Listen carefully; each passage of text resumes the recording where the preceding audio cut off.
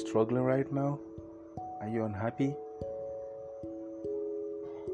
Please take a moment to listen to this. You may be struggling financially, or maybe you just lost your job, or maybe the person you hope to spend the rest of your life with just left you. Well, I can't really say I know what you're passing through right now, but this I can say, I understand your pain. As we all go through this journey called life, we gather experiences that tend to shape our being over time.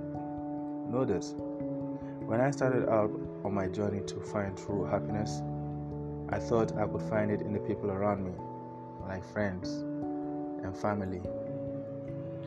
But over time, I've come to realize that happiness is all about self. What makes you happy? What do you enjoy doing? And how are you impacting the lives of others? Happiness comes from selfless sacrifice. Do not give people the power to bring you down. Sometimes it takes someone living your life for you to actually find the right person. So it's okay to spend time alone to better understand yourself. Sometimes it's absolutely necessary to take a step back to see what's really going on. If it's a job that you just lost, you can always pick up. You find another, or you create another. If they don't let you into their building, why don't you create yours? Why don't you build your own building? Start up something.